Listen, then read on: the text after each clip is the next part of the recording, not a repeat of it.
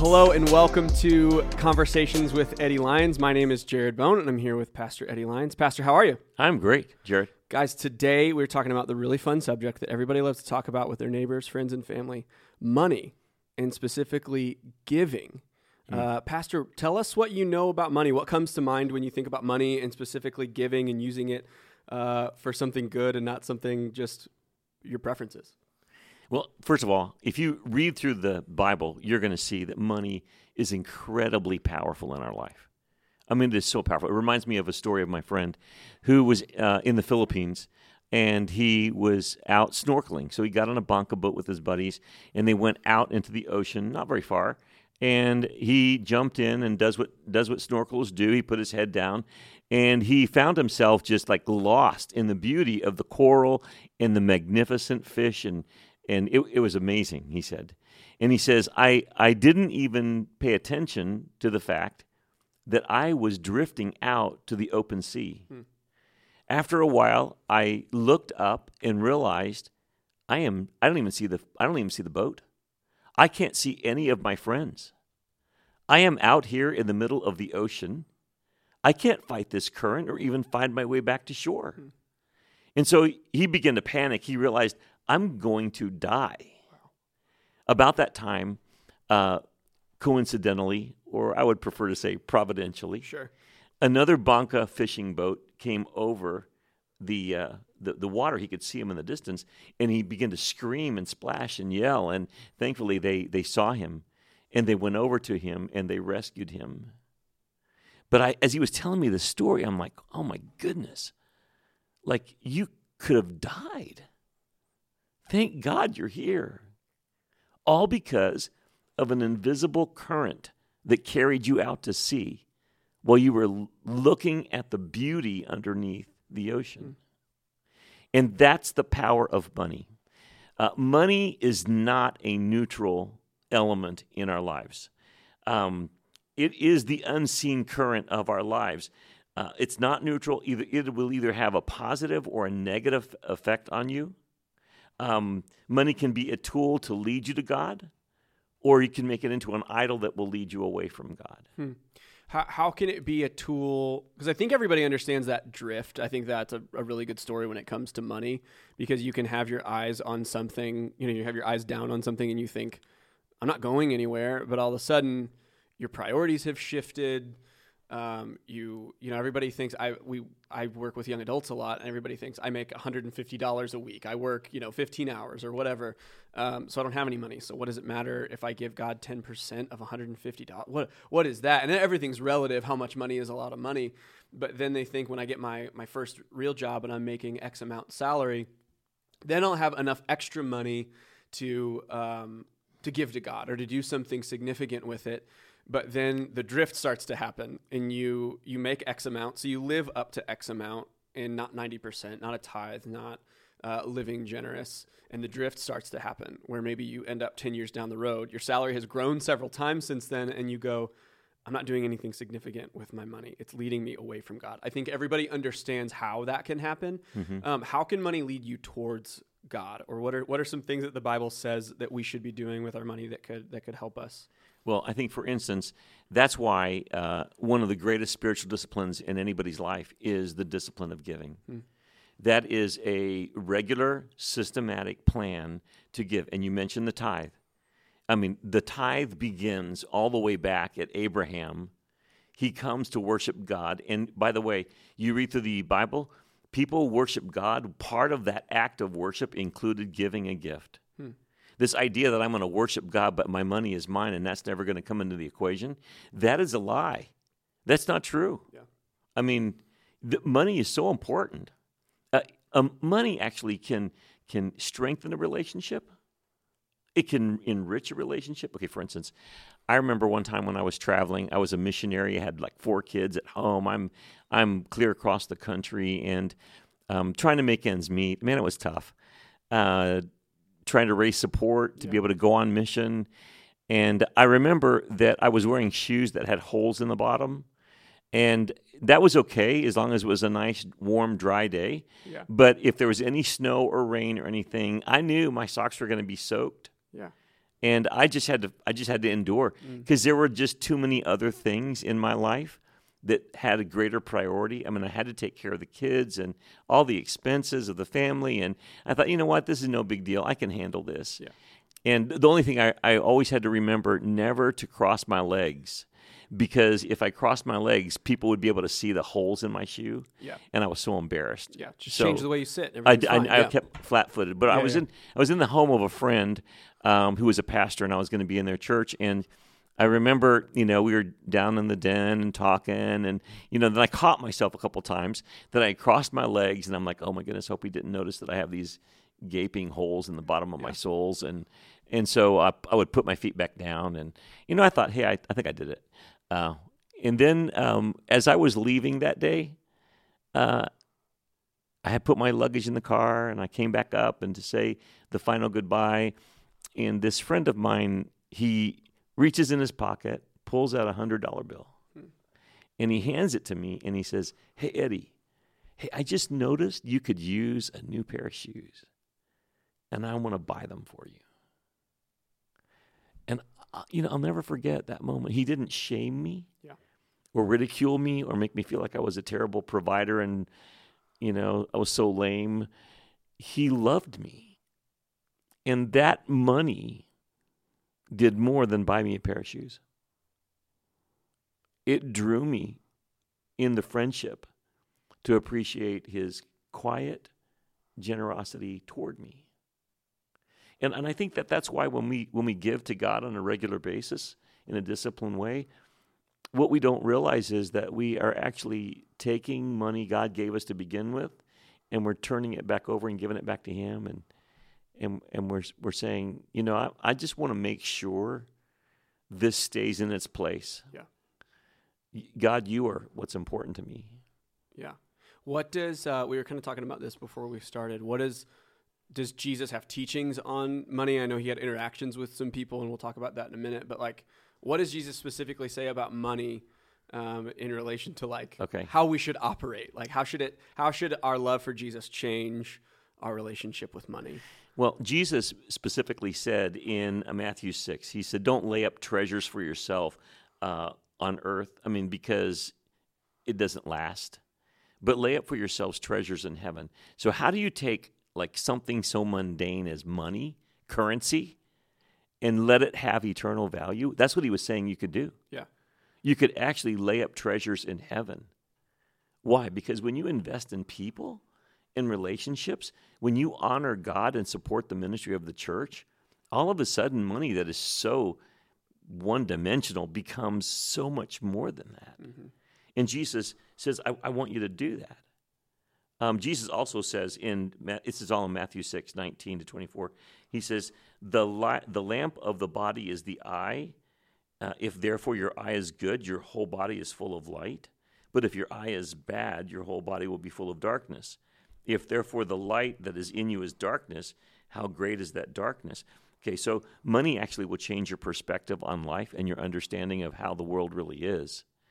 And this idea of being generous, which is something you have to learn to develop, it changes your perspective on everything. So you don't want to have the light go out in your eye, which is a Jewish parable. Picture, that's what that is. So, and then he ends with, you can't serve two masters.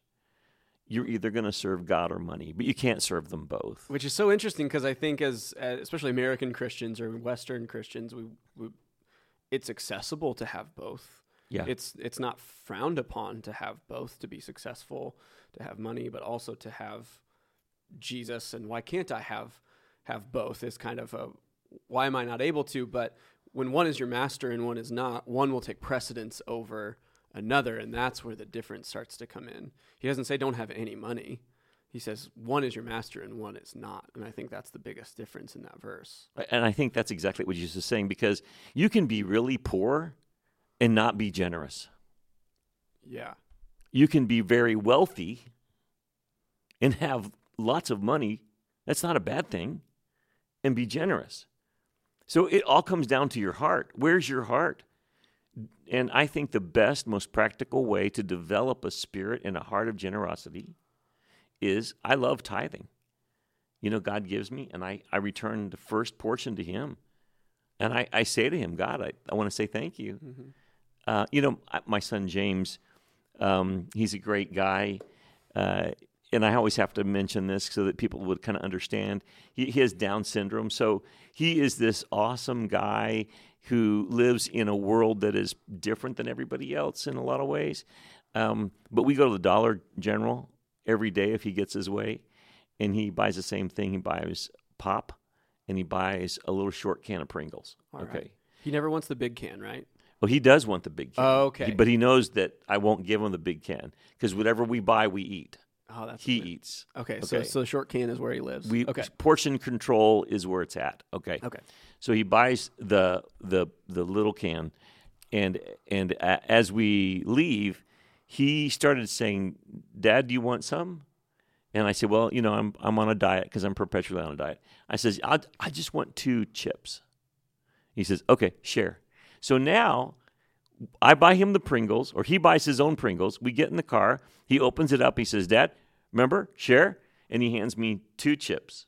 It is the most delicious chips of my life every day, okay? And I just, that's kind of a reminder to me that God buys us. He takes care of us. And he says, I just want you to return to me just a little bit so that we both remember this is not about stuff. It's about our relationship. I'm committed to you, and you respond with gratefulness to me. That's a beautiful thing. Yeah. Such a good picture of God owns everything, and he gives us what we need, and he asks for such a small piece of it back.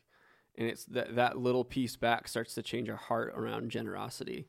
And I think about when, you know, everybody has a story of the first time they gave or the first time they started to give. And it was like, I don't know if there's enough space in the budget. I don't know if I can give away $1. I don't know if I can give away 10%. When, you know, if you're not giving anything, to look at 10% and go, yeah, that's a good size line item on the budget. I don't know if there's space, but when you think about what God has and what he has access to, and you go 10%, how could I keep that from the one who gave me everything? So what else does the Bible have to say about generosity, or what are some of the things that have affected you when you think about giving? Okay, well, there are 3 stories that come to my mind. The first one is Jesus interacts with a guy named Zacchaeus. He's, you know, the short little guy that climbed the tree because he wanted to see. Him. Yeah, we won't sing it. We could though, but we won't. Anyway, Zacchaeus is a very wealthy man because he's a tax collector. Mm-hmm. He had a single focus in life. It was money. Money controlled him. Yeah. Jesus comes to his house. We don't know what happened in that conversation, but we do know he was absolutely transformed. And as a result of this new encounter and now relationship with God through Jesus, he starts paying people back that he cheated. Hmm. And he gives a large portion of his money to the poor. And he was rich in money at the beginning of the story, but he was all alone. Hmm. But then at the end, can you imagine how his world changed? He's like paying people back. He's taken the big bucks out of the bank and giving them to the poor. And his whole standing in that community was transformed from the guy who's taken from you to the guy who's like giving to you. Amazing. Second person I think of is Jesus is in the temple one day. People that were giving, and Jesus corrects. I mean, he says, "Don't be given so that people can see." Yeah. And he says, you know, all of you that have been given, a lot of you wealthy people that made, you know, the beautiful parade up to the front to throw in your offering. He says, as I watched today, this widow, who really, as far as value is concerned, gave nothing. She gave the most. Because she gave everything she had. Wow. That's pretty impressive. So what does that prove? Does that show that in Jesus' economy it's heart over amount? What does that prove? I don't know. Well, I think it does prove that. And you know what? The richer you are, the harder it is for you to reach that level of generosity. Yeah. And I'm not suggesting everybody should give everything away unless God tells you. Sure. And if he does tell you, you should. You know, I remember one time in the Philippines, we were trying to build a building for this church that we had in Manila, and we were in this rented apartment, and it would flood every time it rained. Oh, it was awful. I would tell the deacons, hey, listen, will you please watch? And when the water gets higher and higher, when it reaches the electrical outlet, we got to shut the power off. That's your standard. Okay. Yeah, so that was our standard. So this was like normal. Rainy season came. It happened. It happened. Everybody bring your boat and your and rain boots. Yeah, really. Yeah. And people were so shocked when they would come up to the church and realize, oh my, there's standing water even inside the church, not just outside. Yeah, hand them a hymnal and a life jacket. Yeah. Right. Yeah. And the funny thing is we didn't have any running water. The water you did, but yeah, only when it rained. Not by design. The water we used to clean the church was delivered by the firemen who would fill up the baptistry every week. Wow. And that was our source of water. It was not a beautiful place, but God was doing some great stuff there. Mm-hmm. And we began to pray that we could have a building, and we started giving. I led, and I said, listen, I'm going to challenge everybody here to give the largest amount of money, single offering they've ever given in your life, the most. And then we're going to give every month, and we're going to have to keep doing this till we get enough money for the building. Well, I have to lead the way. I talked to my wife. We decided we were going to give money away. She had some money that had been given to her after her father died as part of like her inheritance. And she agreed, and we both agreed. We were going to give even our savings away. Well, over 3 years, we depleted everything we had. I mean, really, we were broke. And we started building the building. It was very exciting, okay? So that was happening. And then we went back to the States for a furlough. And I remember, scraping up enough money to pay for the tickets to get back to the States, to begin to raise some more money so that we could go back. And as I went around, I would meet my classmates who would say to me, hey, how you doing, Eddie? I'm good. Hey, look at our house. We're going to have this house paid off in another 7 years. Wow, that's great. And I'm thinking, I don't got nothing. Are you saving for your retirement? We're really working on saving for our retirement. And I'm thinking, I don't even want to tell you. I don't have any money. Yeah. Nothing. And I remember I got to a place where I was like so depressed about that. And I said in a prayer one day, God, am I like this fool? I mean, I followed you to give away what we had, and now I'm like this foolish husband and father who has nothing for my family. I just need to see that you're still there. Okay, no joke. Within a week, I went to the mailbox. I get this letter from this attorney in California, and he says, I am writing because this man, he named the man's name, passed away, and you have been listed in the will. Now, I don't remember meeting this man and his wife, but he remembers me, and we corresponded for years, and he would send me $50 every quarter, it was... Yeah. Okay. At the end of the letter, it said, this is the first part of a payment that you probably will be receiving up to $20,000. And I remember walking away from the mailbox thinking, okay, God, you told me to give it. We gave it. You're still here, aren't you? Mm-hmm. You got us.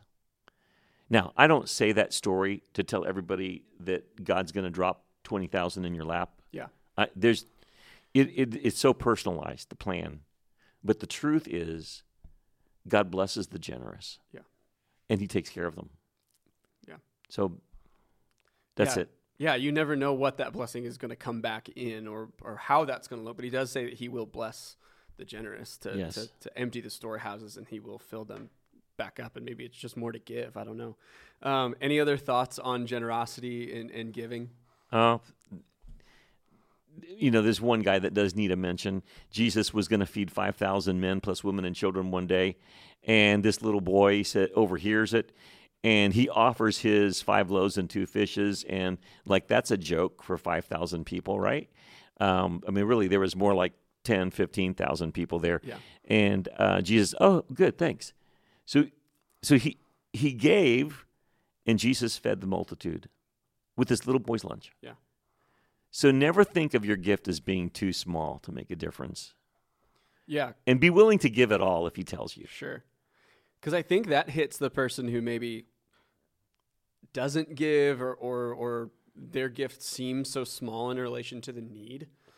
And you go, man, there's so much that needs to be done. I don't know if my tiny amount of tithe or my gift to a missionary is going to make a difference. But in God's economy, It will. it will.